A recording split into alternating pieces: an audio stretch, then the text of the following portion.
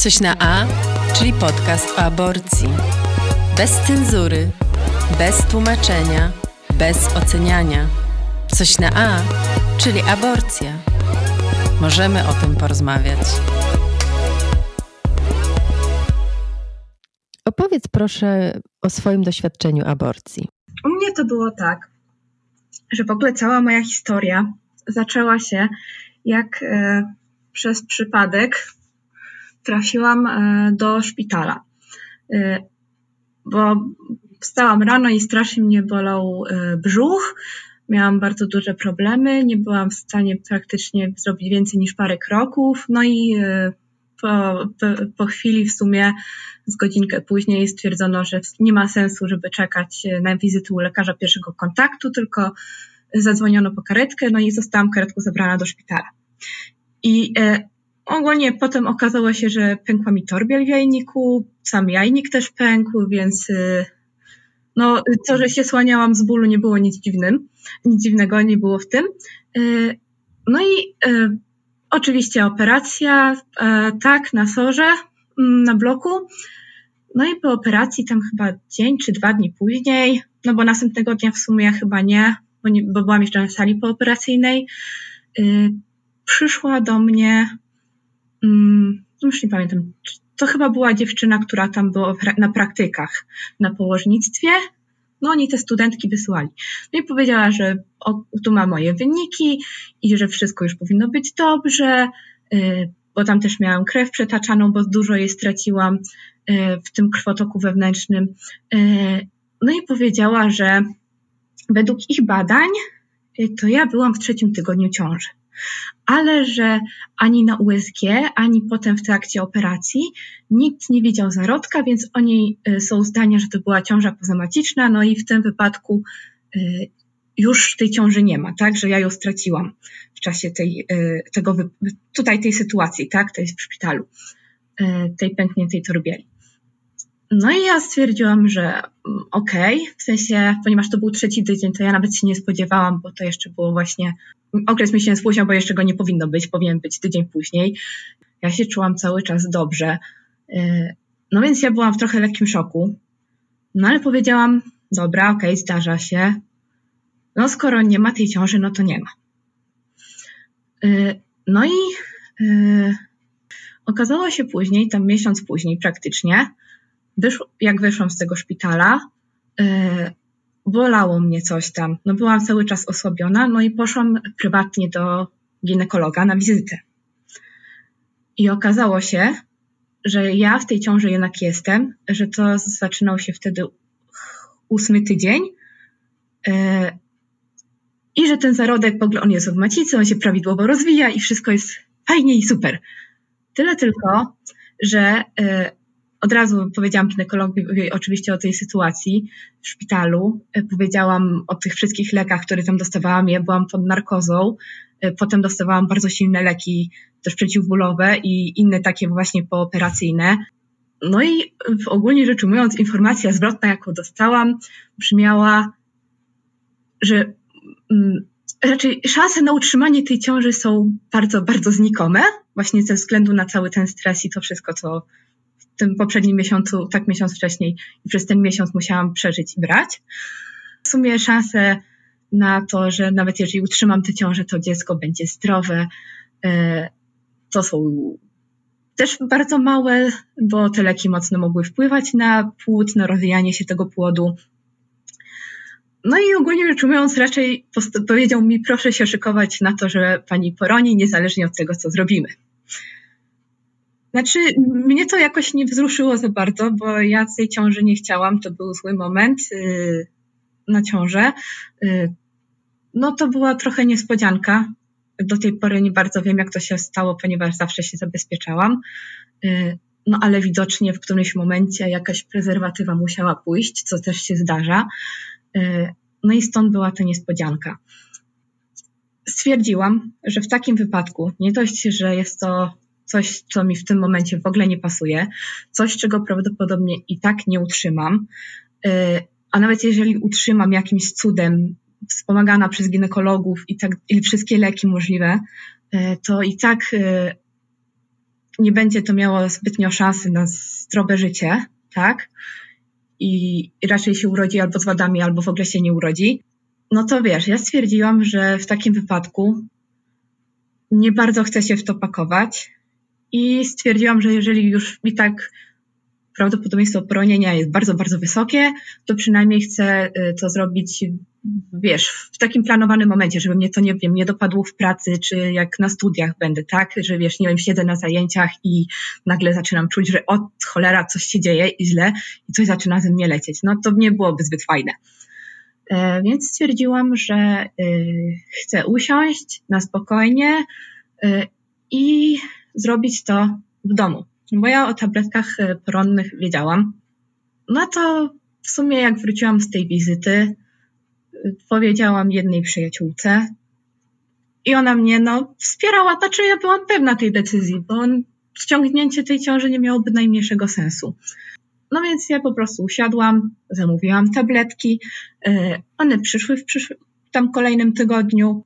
No i wiesz, jak przyszły, to wzięłam tę jedną, potem następnego dnia poszłam do przyjaciółki właśnie na noc, bo też nie chciałam być sama, to był ten okres przedświąteczny już, to było właśnie w tej przerwie przedświątecznej w grudniu. No i ja po oczywiście opiniach, które czytałam na tej stronie, gdzie ja zamawiałam tabletki, bo tam w ogóle było tyle komentarzy od tych kobiet, co jak przeżywały i ile tabletki idą i jak to wszystko wygląda. Stwierdziłam, że wszyscy piszą, że warto być z kimś w kontakcie albo mieć kogoś obok siebie, gdyby cokolwiek poszło nie tak. No więc poszłam do tej przyjaciółki na noc. No wzięłam tabletki, ona mi przynosiła herbatkę, siedziałyśmy i oglądałyśmy serial, więc no tak to mniej więcej wyglądało.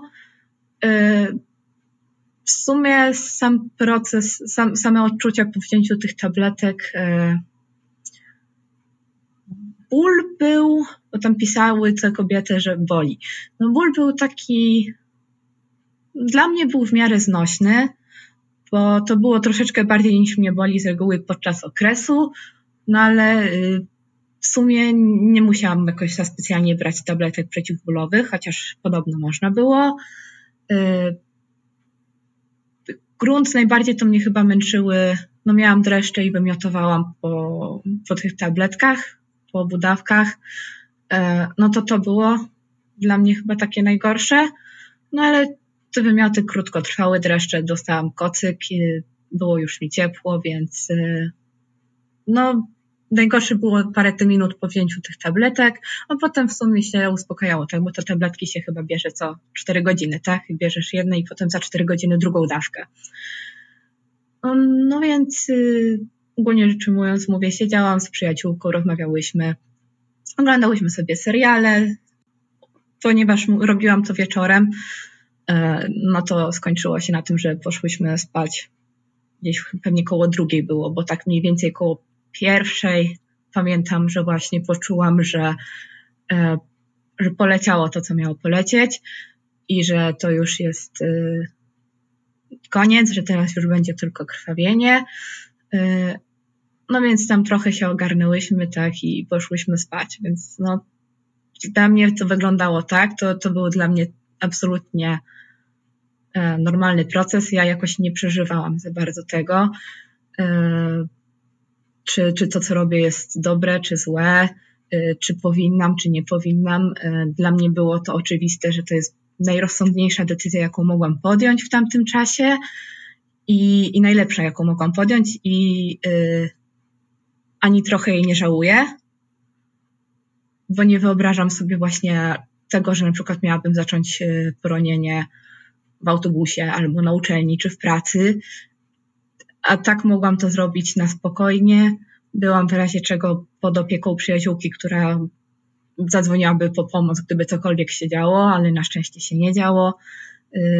No i wiesz, jakby nie wyobrażam sobie, żeby zmienić te decyzje, jeżeli miałabym cofnąć czas. Miałabym możliwość cofnąć czas, to zrobiłabym dokładnie to samo. A skąd wiedziałaś o tabletkach? Pamiętasz może? Ja jakoś w ogóle, ponieważ ja studiowałam kierunek trochę związany z medycyną, więc wszelkie tego typu rzeczy nie były mi obce. To, że są tabletki poronne, to, że są tabletki dzień po, to, że jest parę innych rzeczy. No dla mnie to była, że tak powiem, oczywistość, więc gdy ja się znalazłam w takiej sytuacji, no to po prostu jakby wiedziałam, co robić, tak? Ja nie musiałam nagle szukać na forach, co robić, tylko ja po prostu usiadłam, zamówiłam tabletki, przyszły i po sprawie dla mnie było. Wiadomo, troszeczkę był stres, że poczułam, ale może coś jeszcze będzie nie tak. No to następnego dnia już miałam umówioną wizytę, jeszcze zanim w ogóle wzięłam tabletki, już miałam umówioną wizytę u ginekologa prywatnie. No i wiesz, tylko to też jest w Polsce sytuacja, nie możesz pójść do ginekologa i powiedzieć, że wzięłaś tabletki poronne dzień wcześniej, tylko musisz powiedzieć, że chyba doszło do poronienia, że przyszłaś się sprawdzić, no bo zaczęłaś krwawić i tak dalej. I pamiętam, że strasznie mnie to właśnie jakby zirytowało, że ja musiałam pójść i powiedzieć, że no zaczęłam wczoraj wieczorem krwawić, że mówiono mi, że może dojść do poronienia, więc musiałam udawać, że to poronienie jest naturalne. Ale wiesz, też ja potem nie miałam absolutnie, totalnie żadnych objawów przez ten miesiąc od operacji do poronienia, bo ja w ogóle nie wiedziałam, że jestem w ciąży. Ja nie miałam od początku ciąży ani jednego objawu, żeby cokolwiek było nie tak. Nie wiem, nie miałam porannych mdłości, nie byłam zmęczona, ja czułam się totalnie normalnie. I dla mnie chyba też właśnie to było takim szokiem, jak ja poszłam i po tym miesiącu i takie, ale jak to ja jednak jestem w ciąży i to w tej samej, której już miało nie być. I to był dla mnie szok. No ale mówię, jak przeszedł mi ten pierwszy szok, no to jakby wiedziałam, co chcę zrobić, wiedziałam, jak to zrobić. A pamiętasz, jak się czułaś po aborcji? Ja w ogóle nie podchodziłam do tego emocjonalnie. Dla mnie to było bardzo... No to była po prostu decyzja, działanie i ja nie podchodziłam do tego ani trochę emocjonalnie, więc prawdę mówiąc po aborcji nie czułam się jakoś... W sensie dla mnie to było całkowicie normalne, że tak powiem, wiesz, zrobiłam, wykonałam, udało się. Tylko jedyny taki moment ulgi chyba właśnie poczułam, jak wyszłam od tej ginekolog, która mi potwierdziła jakby to, co tak następnego dnia, że faktycznie poroniłam skutecznie i że już w ciąży nie jestem.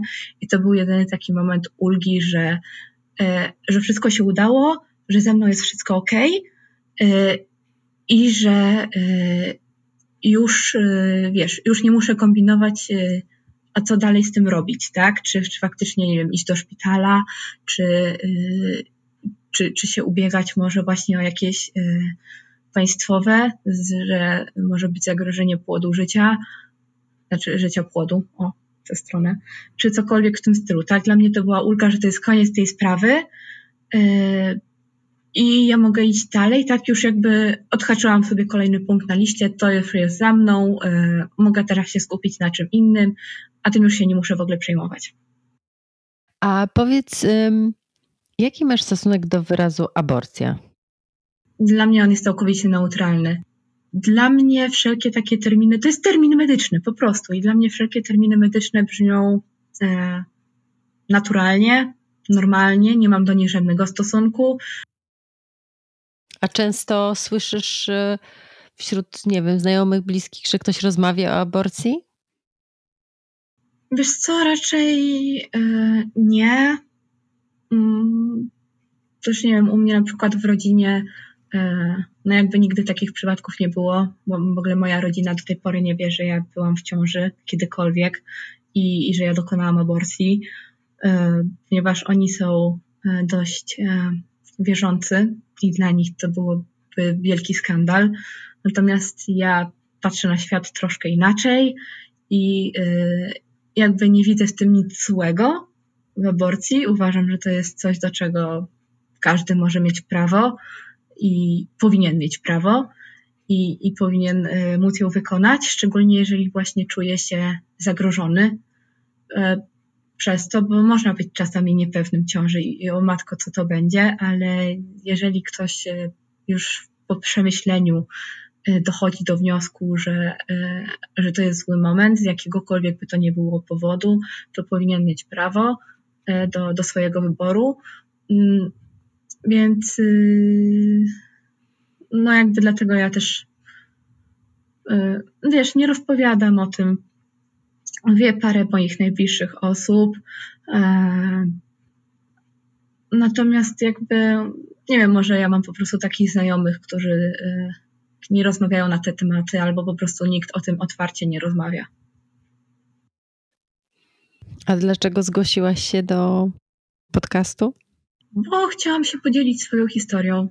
Chciałam pokazać, że faktycznie, wiesz co mnie przeraziło, jak weszłam wtedy w poszukiwaniu tych tabletek, ilość kobiet na tym forum, na tej stronie, która była tam w poszukiwaniu pomocy, co zrobić.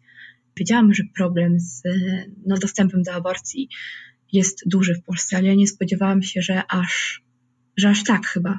I stwierdziłam, że może właśnie opowiedzenie tutaj w tym podcaście o swoim przypadku, nie wiem, da odwagę innym kobietom, że to się dzieje, że to jest całkowicie normalne zjawisko i to, że praktycznie nikt o tym nie mówi, nie oznacza, że tego nie ma.